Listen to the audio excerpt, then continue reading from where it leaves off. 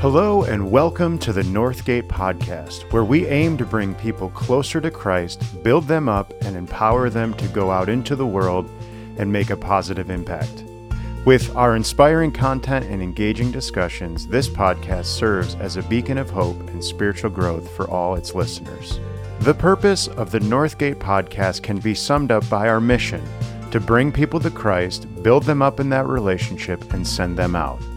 This motto encapsulates our dedication to help individuals discover the transformative power of Christ's love, nurture their faith, and develop a strong foundation in their spiritual journey. Now here is today's message.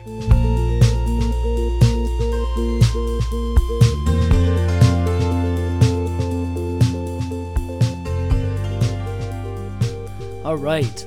I'm glad you're here. I'm really glad you're here. Thanks for making the effort. It's one of those days where you could have said, hey, we're just going to stay home. If you did stay at home, I'm not mad at you, but I'm happier with the people that did come in. Unless you're sick, then thank you for staying home. And I just want to say before we start, because I know DL is also a competitive person, I applaud you for putting the safety of your daughters ahead of winning a meaningless competition. I admire that, and I hope I would do the same. All right, we're in a series called Soul Care. And you don't have to be around, you don't have to live life for very long to discover that at times it can get pretty heavy. All right, sometimes it's a widespread thing. Sometimes there's times where everybody kind of feels the heaviness, the post-holiday blues, right? You get through Christmas and you get through New Year's and it's kind of like, okay, what now, right? And you kind of have that, you feel that kind of community heaviness sometimes. You look outside and it's winter, it's gray and bleak. There's times where we don't see the sun for weeks. I'm not trying to make you feel any worse than you already do. I don't know that I've ever felt this more than flying home on February break. Now, if you have kids, it's great to get away and you have a school district that does February break. It's really nice. It's a good week to get away. If you don't have kids, don't ever be on a flight around that time because it's crazy. But we've had several times where we have flown at the end of the trip directly from Florida back to Buffalo or Rochester. So everybody just had a week in Florida or Mexico or the Bahamas or whatever it was, and it's glorious. And then you get on a plane, and magically 2.5 hours later, you're coming down through the clouds, and there's this moment, and I felt it several times, where all of a sudden you can just see gray forever, and everyone on the plane is like, oh, this is our life. And you can feel it. Like, I've never felt collective depression like that outside of a Bills game than in those flights, where it's just like, ooh. Other times, life just feels heavy for you, or maybe just for the people close to you. A lot of times we don't even know the heaviness that some people are carrying around and dealing with. And frequently when people talk about handling the heaviness of life, you'll hear the term self-care. Self-care has become a bit of a buzzword over the last several years, and this is not an anti-self-care message or series. Amy would tell you I excel at self-care. She was home in in the fall, I had a Friday off, and she's home, and so we get the girls on the bus, and then I went right out and I played pickleball for a couple hours, and I came back, and I got a shower, and I came downstairs, and she was sitting there, and I was like, all right, I gotta go. And she's like, where are you going? I said, my movie starts in 10 minutes. She's like, is this what you do on your day off? I said, absolutely. What do you do on your day off? And she said, laundry. I was like, all right. And I hope that you do some things for self-care as well. It's important. But soul care is much more important. I can take the best possible care of myself. I can exercise. I can get good rest. I can do some relaxing activities. But if my soul isn't healthy, none of that is going to end up mattering very much. Because you aren't a body that has a soul. You are a soul that has a body. So to kick off this series, to kick off the new year, we're going to talk about how we can take care of our soul. What do we do when we feel overwhelmed, when we feel depressed, when we feel alone or like a failure? What does the wisdom of the Bible direct us to do when we encounter these things? And we're going to start today with I feel overwhelmed. Some people do. I won't ask you to put your hand up, but if we were going to be honest, there would be a good amount of people this morning that would say, yes, I feel overwhelmed, right? I feel overwhelmed. No one ever feels whelmed though, right? Sometimes you're underwhelmed, sometimes you're overwhelmed. No one's ever whelmed. I don't know. I'm going to start saying that. Like, I feel whelmed, right? I'm not overwhelmed, I'm not underwhelmed. I'm just properly whelmed. But you feel overwhelmed by a lot of things, right? Finances, you feel overwhelmed by that, by your own health or the health of someone that you love, by parenting, or the directions and the decisions of your children's lives. You can feel overwhelmed by your job, by your boss, by your coworkers. You feel overwhelmed with relationships, with family, and with friends. You can feel overwhelmed by not being sure where your life really should go from here. You might feel overwhelmed by our country. It's another election year. Right? If you feel overwhelmed because you watch too much cable news, that's the easiest one. Turn it off and stop watching forever. Okay, that's a real quick solution. Somebody needs that. Just turn that one off. That one's really easy. But the list is nearly endless of the things that make us feel overwhelmed. So the main point today is just that life can be overwhelming, but God promises us that we don't have to carry it all on our own. And there's two parts there. And the first part of that is just an admission that life can and will be overwhelming. When I think back to the days when our girls were 4 and 2 and a newborn, and Amy and I were both working hard, trying to succeed and advance in our careers. And sometimes Amy will say, hey, remember this? And I don't even remember. Like, I have no recollection. I was like, I don't know. I was stressed, right? I was tired. I was overwhelmed. I was doing the best that I could. And others of you here, you would kind of scoff at that, right? Your overwhelming days were or are much more difficult than just raising kids and trying to balance a job and a marriage. But the bottom line is that for all of us, at some times, life can and will be overwhelming. I mean, search the pages of Scripture and find the verse that God says, life will never be overwhelming if you love me and you follow me, because I couldn't find it. But what I do see, what I can find is the promise in the second half of that main point. God promises that we don't have to carry it all on our own. You know who felt overwhelmed at several points in his life? David. Now, we ended up with some really powerful and profound Psalms from those feelings. A lot of the Psalms are connected directly to historical events from David's life. You can kind of read about what's happening and read the Psalm that he wrote. Psalm 61 that we're going to take a look at, it doesn't have that direct, clear marker, but the prevailing thought is that this Psalm was written while he was in exile because his son Absalom was leading a rebellion to overthrow him, which feels like a legitimate reason to feel overwhelmed if your son is trying to overthrow you and the kingdom. And here's what David says in Psalm 61. I'm going to read it in the New Living Translation. He says, "Oh God, listen to my cry. Hear my prayer. From the ends of the earth, I cry to you for help when my heart is overwhelmed. Lead me to the towering rock of safety, for you are my safe refuge. A fortress where my enemies cannot reach me. Let me live forever in your sanctuary, safe beneath the shelter of your wings. For you have heard my vows, O God. You have given me an inheritance reserved for those who fear your name, and add many years to the life of the king. May his years span the generations. May he reign under God's protection forever. May your unfailing love and faithfulness watch over him. Then I will sing praises to your name forever as I fulfill my vows each day." David, he's feeling overwhelmed. He's feeling beaten down, and he turns to God and he begs for him to hear his prayer. And there's so many great things going on here. Just a couple things. One, from everything we know, David didn't travel far outside of Israel. So when he says from the ends of the earth, he isn't talking literally. He's talking about how he feels. And some of you, you get that. You identify with that feeling. You might not be very far from home. You might not be very far from familiar places, but at the same time, you feel like you're at the ends of the earth right now. And David felt the exact same way. But what is David's first response to that feeling? His response is to go to God. And we need to make prayer your first response to feeling overwhelmed. Make that your first response. And I know many of you would get that right on the test, right? If we put that question on a quiz, you'd get it, but actually doing it is a totally different thing. You're like, yeah, I get it. Pray first, I got it. What else do you have? But when we're in those moments, when we're in those kind of situations, we forget so quickly to pause and to pray. Whatever the situation is, walking into a difficult conversation, feeling rising tension in the room or in a relationship, heading into something that you're dreading, and you just stop and you pause and you pray. You say, God, be with me in this. Be with this conversation. God, we need you right now in this room. We need you to be here. On my second mission trip, my first one, I was 16 and I went on a mission trip with my youth group to the Bahamas.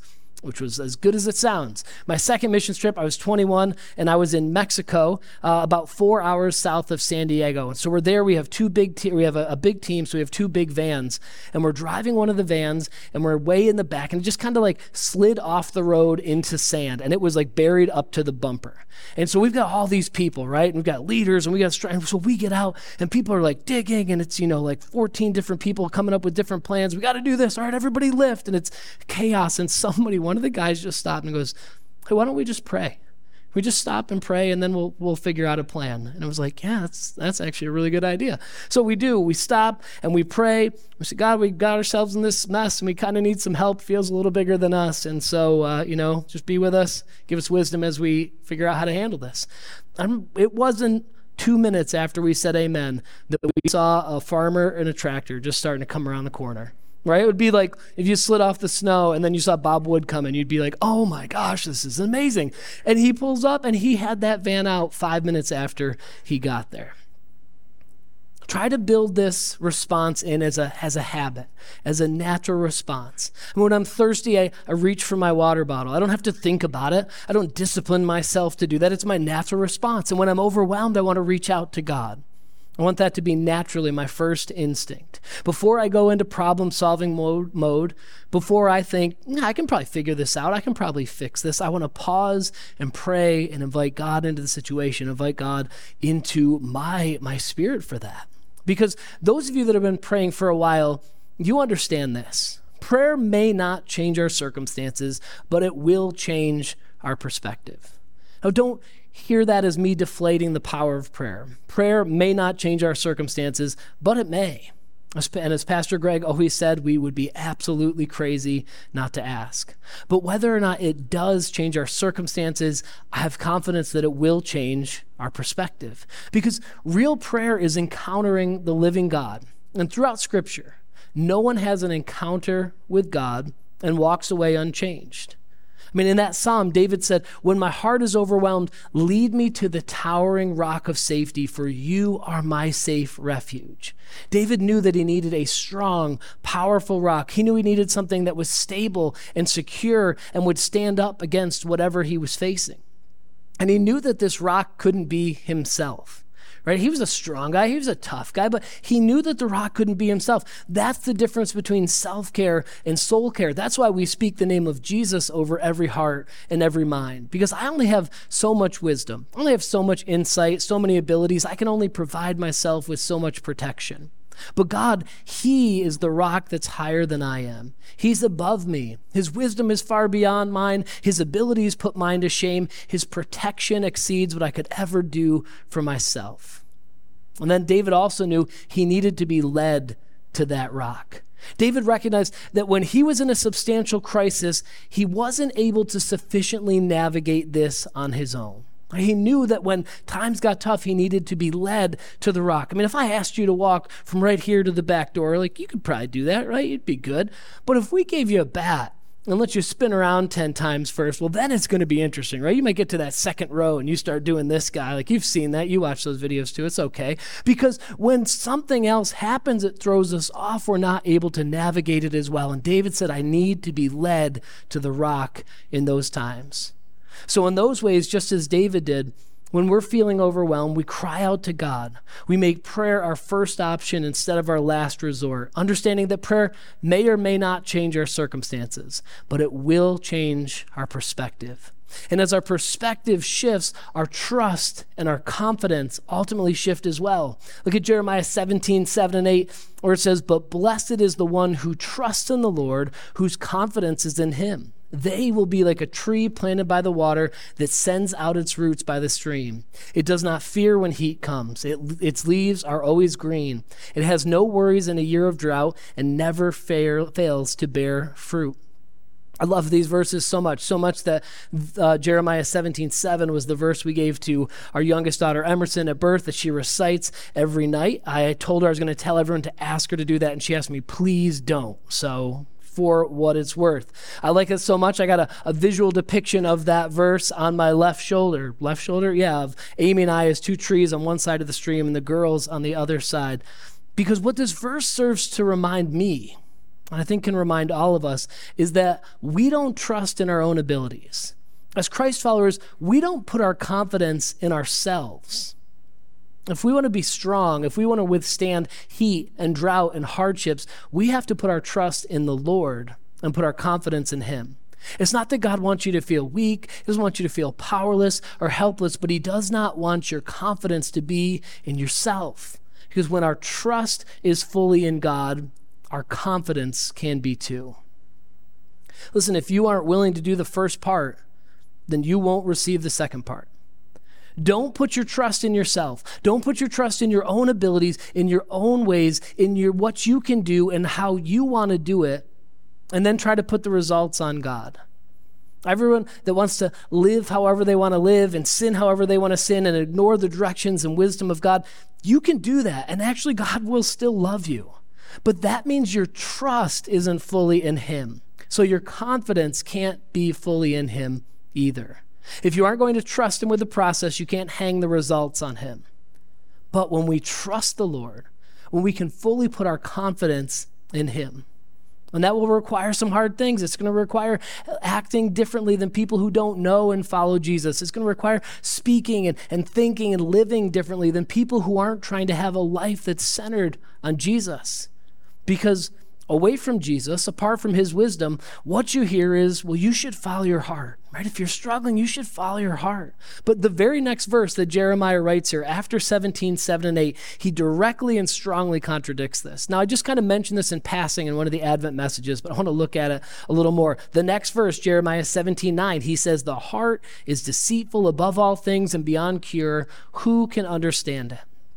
He brings us this tough report that your heart is flawed. Your heart does not make a good compass. People follow their hearts into all sorts of awful things. They follow their hearts into affairs, into ruined marriages and ruined families. People follow their hearts into horrible financial decisions. My heart wants a 2024 BMW X7, right? We'll figure it out. We can make the payments, right? That's what my heart wants. We're not going to do it. Why? Because it's not a good idea. People follow their hearts into life-destroying decisions all the time. And I would pass both of you in that car. So don't completely ignore your heart, but put more weight in what God is telling you than what your heart is telling you. If the wisdom of God and what your heart is telling you disagree, God wins. These two things are not equal. Your heart is deceitful and wicked. God is honest and he's wise and he's loving. If you're weighing these two things out against each other, it is not even close. And some people in here today are considering doing things that they know flies in the face of God's will because it's what their heart is telling them to do. I'm telling you, this is God throwing up a stop sign in front of you. You would be wise to stop. You may or may not. But if you don't be surprised when the results lead you to a place that you didn't really want to be. There are people in here who've been on this journey longer than you, and they're saying, oh man, I wish I had listened to that. I wish I had listened to that and not listened to my heart back then. What I would not give for a do-over for that one. I'm telling you, if you listen to your heart, you're going to spend a lot of time wishing that you got a do-over. If you listen to God, if you trust him, if you find your confidence in him, I'm telling you, you will not have the same regrets. I don't ever one time remember following God, trusting him, putting my confidence in him, and then regretting it. Couldn't come up with one time. But as we unpack this, as we go through this, even for some of you, as you saw the name of the message, you're like, okay, this is good for some other people, but honestly, I'm doing okay, right? I'm whelmed. I'm doing all right. You're not feeling overwhelmed. Maybe you were. Maybe that was a season. Maybe they came after a loss that you went through, but you did a lot of work there. You kept moving forward. And even though that grief comes back at times and in waves, you're mostly okay. If that's you, I would encourage you with the words that Paul gave to the church in Galatia. He gives us as a church, as Christ followers walking through this journey, some important instructions in Galatians 6:2, where he tells us our job is to carry each other's burdens. And in this way, you will fulfill the law of Christ. If you're doing okay, I just want to encourage you to keep your eyes open and to look around. Do you see someone that looks like they need an arm around the shoulder? Do you see someone that looks like they actually need someone to really slow down and not just say, hey man, how you doing? Good, all right, see ya. But slow down and say, how you doing? How you really doing? How have you been? Is there someone that you already know is going through an overwhelming season of life? Because when you aren't overwhelmed, find someone to help who is. This isn't really that hard.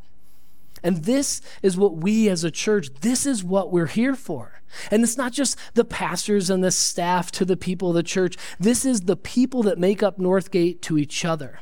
I'll tell you, this is the most encouraging church on the planet. I really, truly believe that. A couple weeks ago, I was going on a coffee date with Amy, and we're driving in my car. So, Siri reads the texts as they come in, and we're driving through, and I get this text. And I think it's a Monday morning. It's from somebody here at Northgate. And starts reading this text, and it was just the most beautiful, uplifting, encouraging thing. And I'm listening to it, and it got me, it made my eyes get a little bit teary as I listened to it. And he finished, and I look at Amy, and she goes, no one does that with my work.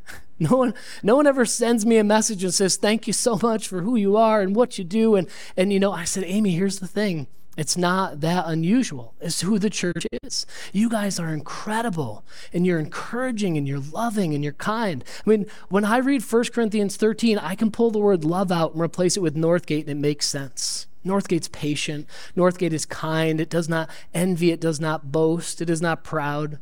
Northgate doesn't dishonor others. It's not self-seeking. It's not easily angered. So please, please, please make sure to be constantly, deliberately sharing that love with each other, especially with people who are feeling overwhelmed. Every time we as a church walk through a heartbreaking loss with someone, it hits us deeply. It really does. We grieve with you as you grieve. But my favorite thing to come out of those situations is afterwards, when I hear people say, I don't know how we would have made it through that if it wasn't for the church. It gets me every single time because that is what we're here for, to carry each other's burdens. And there will be times when you're being carried, and there will be times that you are the one who is carrying. I mean, for me, by far, the two most difficult emotional weekends at Northgate for me were the ones when Emerson had just got bit by the dog the night before, and when Amy's dad had the stroke and it didn't look like he was going to make it. I remember coming in, and those were so hard for me because those were the days people were carrying me. I'm much more comfortable being in the caring role. I would love to care for you. I'd love to help you through, but all of us need to be in each of those roles at different times. Amy's brothers are like fitness freaks, and I use that as a term of endearment, but the older two, they've done several marathons, and one of them just qualified for the Ironman World Championship in New Zealand. I mean, so they're not like, hey, I like to jog every now and then. No, they're nuts. And when they did their first marathon, they did it together, and I thought it was so interesting afterwards, because in my mind, neither of those two would ever quit. They could run 50 miles if they had to, but they were talking about it afterwards, and they kind of were saying, hey, I remember, I think it was Aaron that said, around 18 miles, I was really struggling. I wanted to be done, but I looked over at you and you looked pretty good. You looked like you were cruising. I thought, well, if he's not stopping, I'm not stopping. And then Brett was like, yeah, I felt pretty good then, but around 21, 22, I really hit a wall and I just wanted to be done. And I looked at you and you were cruising. You looked like great, like you could run all day. And I thought, well, if he's not going to quit, then I'm not going to quit. And I love that because it's the perfect picture for how the church should carry each other's burdens. Because some of you, you've gone through profound loss. And the people who helped you through are the same people you'll be helping with in the future. You reached a point where you didn't feel like you could keep going, but somebody else encouraged you and kept you moving forward. And down the road, you're going to do the same thing for them. As difficult as it is, as heavy as it is a beautiful picture for what God intended for his family to be for each other.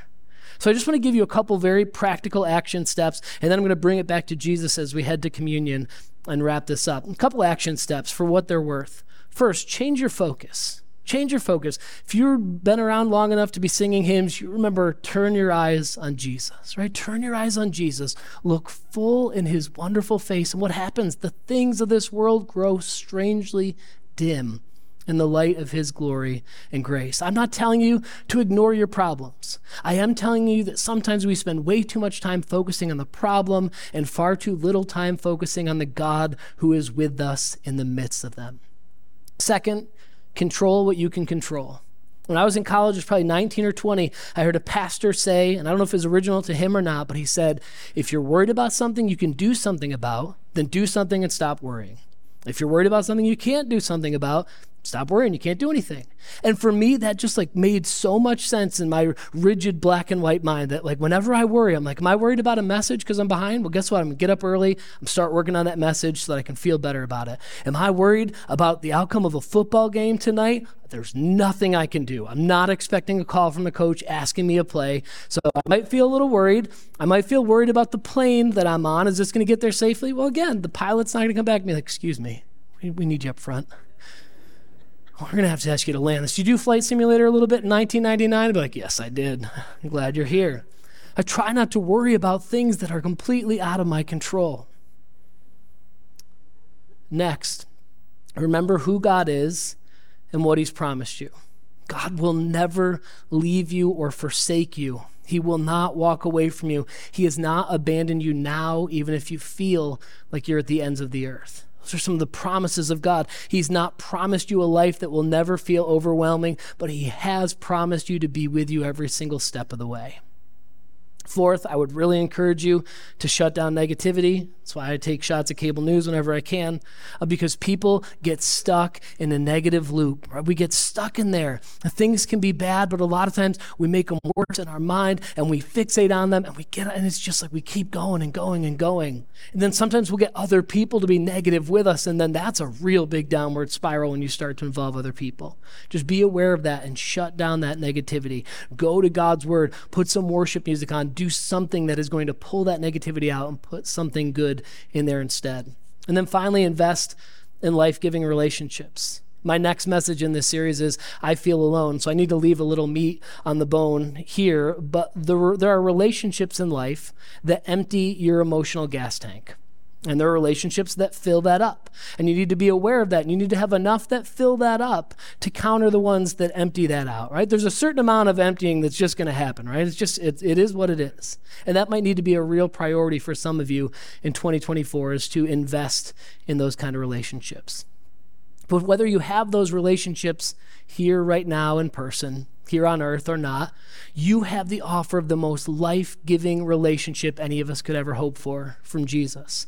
A relationship with Jesus not only brings us eternity someday when we die. I don't want to undersell the importance of eternity. That's forever. But it also leads us to the life that is truly life right now. It leads us to a life where things can be overwhelming, but where we know we don't have to do it all on our own. Jesus said a lot of life-transforming things that are recorded in the Bible, but these are some of my favorite verses. These are verses you might need to write down and put in your car. You might need to put it on your mirror in the bathroom. You might need to put it on your desk at work. You might just need to memorize it. But Matthew 11:28-30, here's what Jesus says, "Come to me, all you who are weary and burdened, and I will give you rest.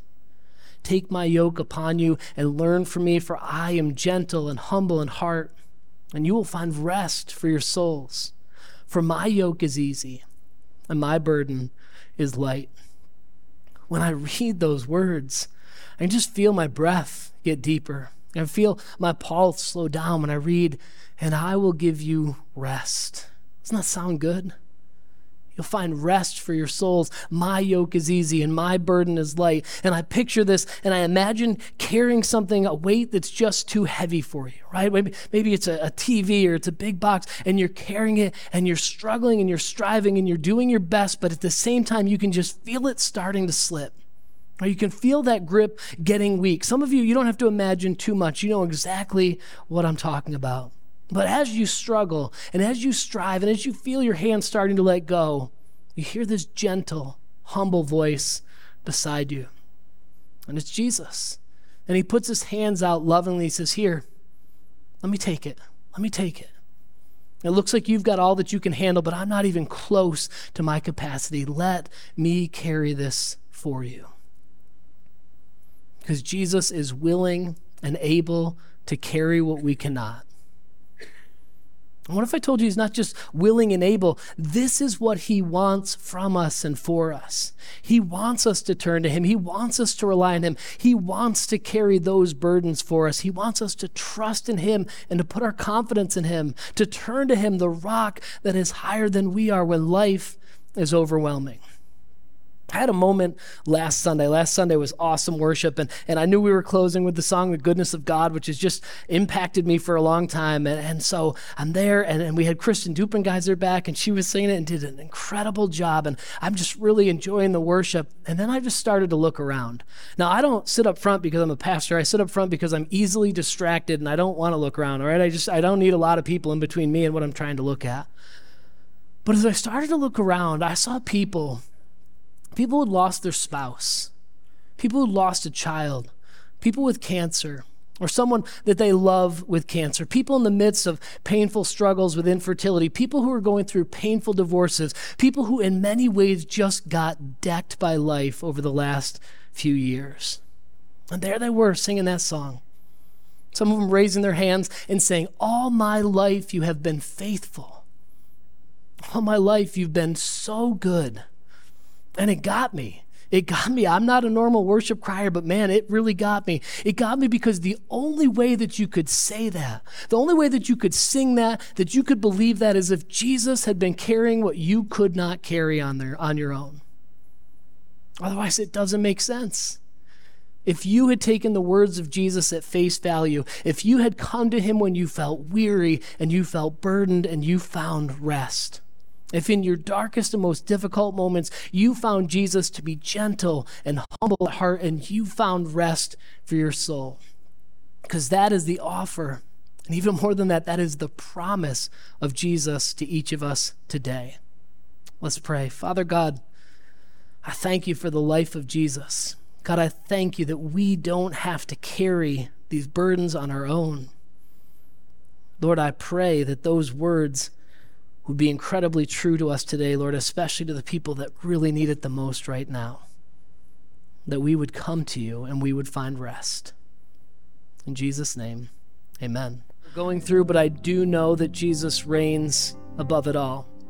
If you want to come forward for prayer, you're welcome to do that. You can pray by yourself in the front row or the seats, or you can pray with me or Pastor DL, whatever works for you. I want to give you a takeaway as you go today, though, and it's just really bringing those words of Jesus back, that he promised that when we are weary and burdened, if we come to him, he will give us rest for our souls. So go today in that promise, in the love of God the Father, Son, and Holy Spirit. Have a great week, and we will see you next weekend. Thank you, everyone, for tuning in and being part of the Northgate podcast today. Your support and engagement have truly been incredible. If you like what you hear, then please take a moment to subscribe, rate, and review the Northgate podcast. It's your enthusiasm and continued support that keeps us motivated and inspired to creating meaningful content that resonates with our listeners. So, thanks again.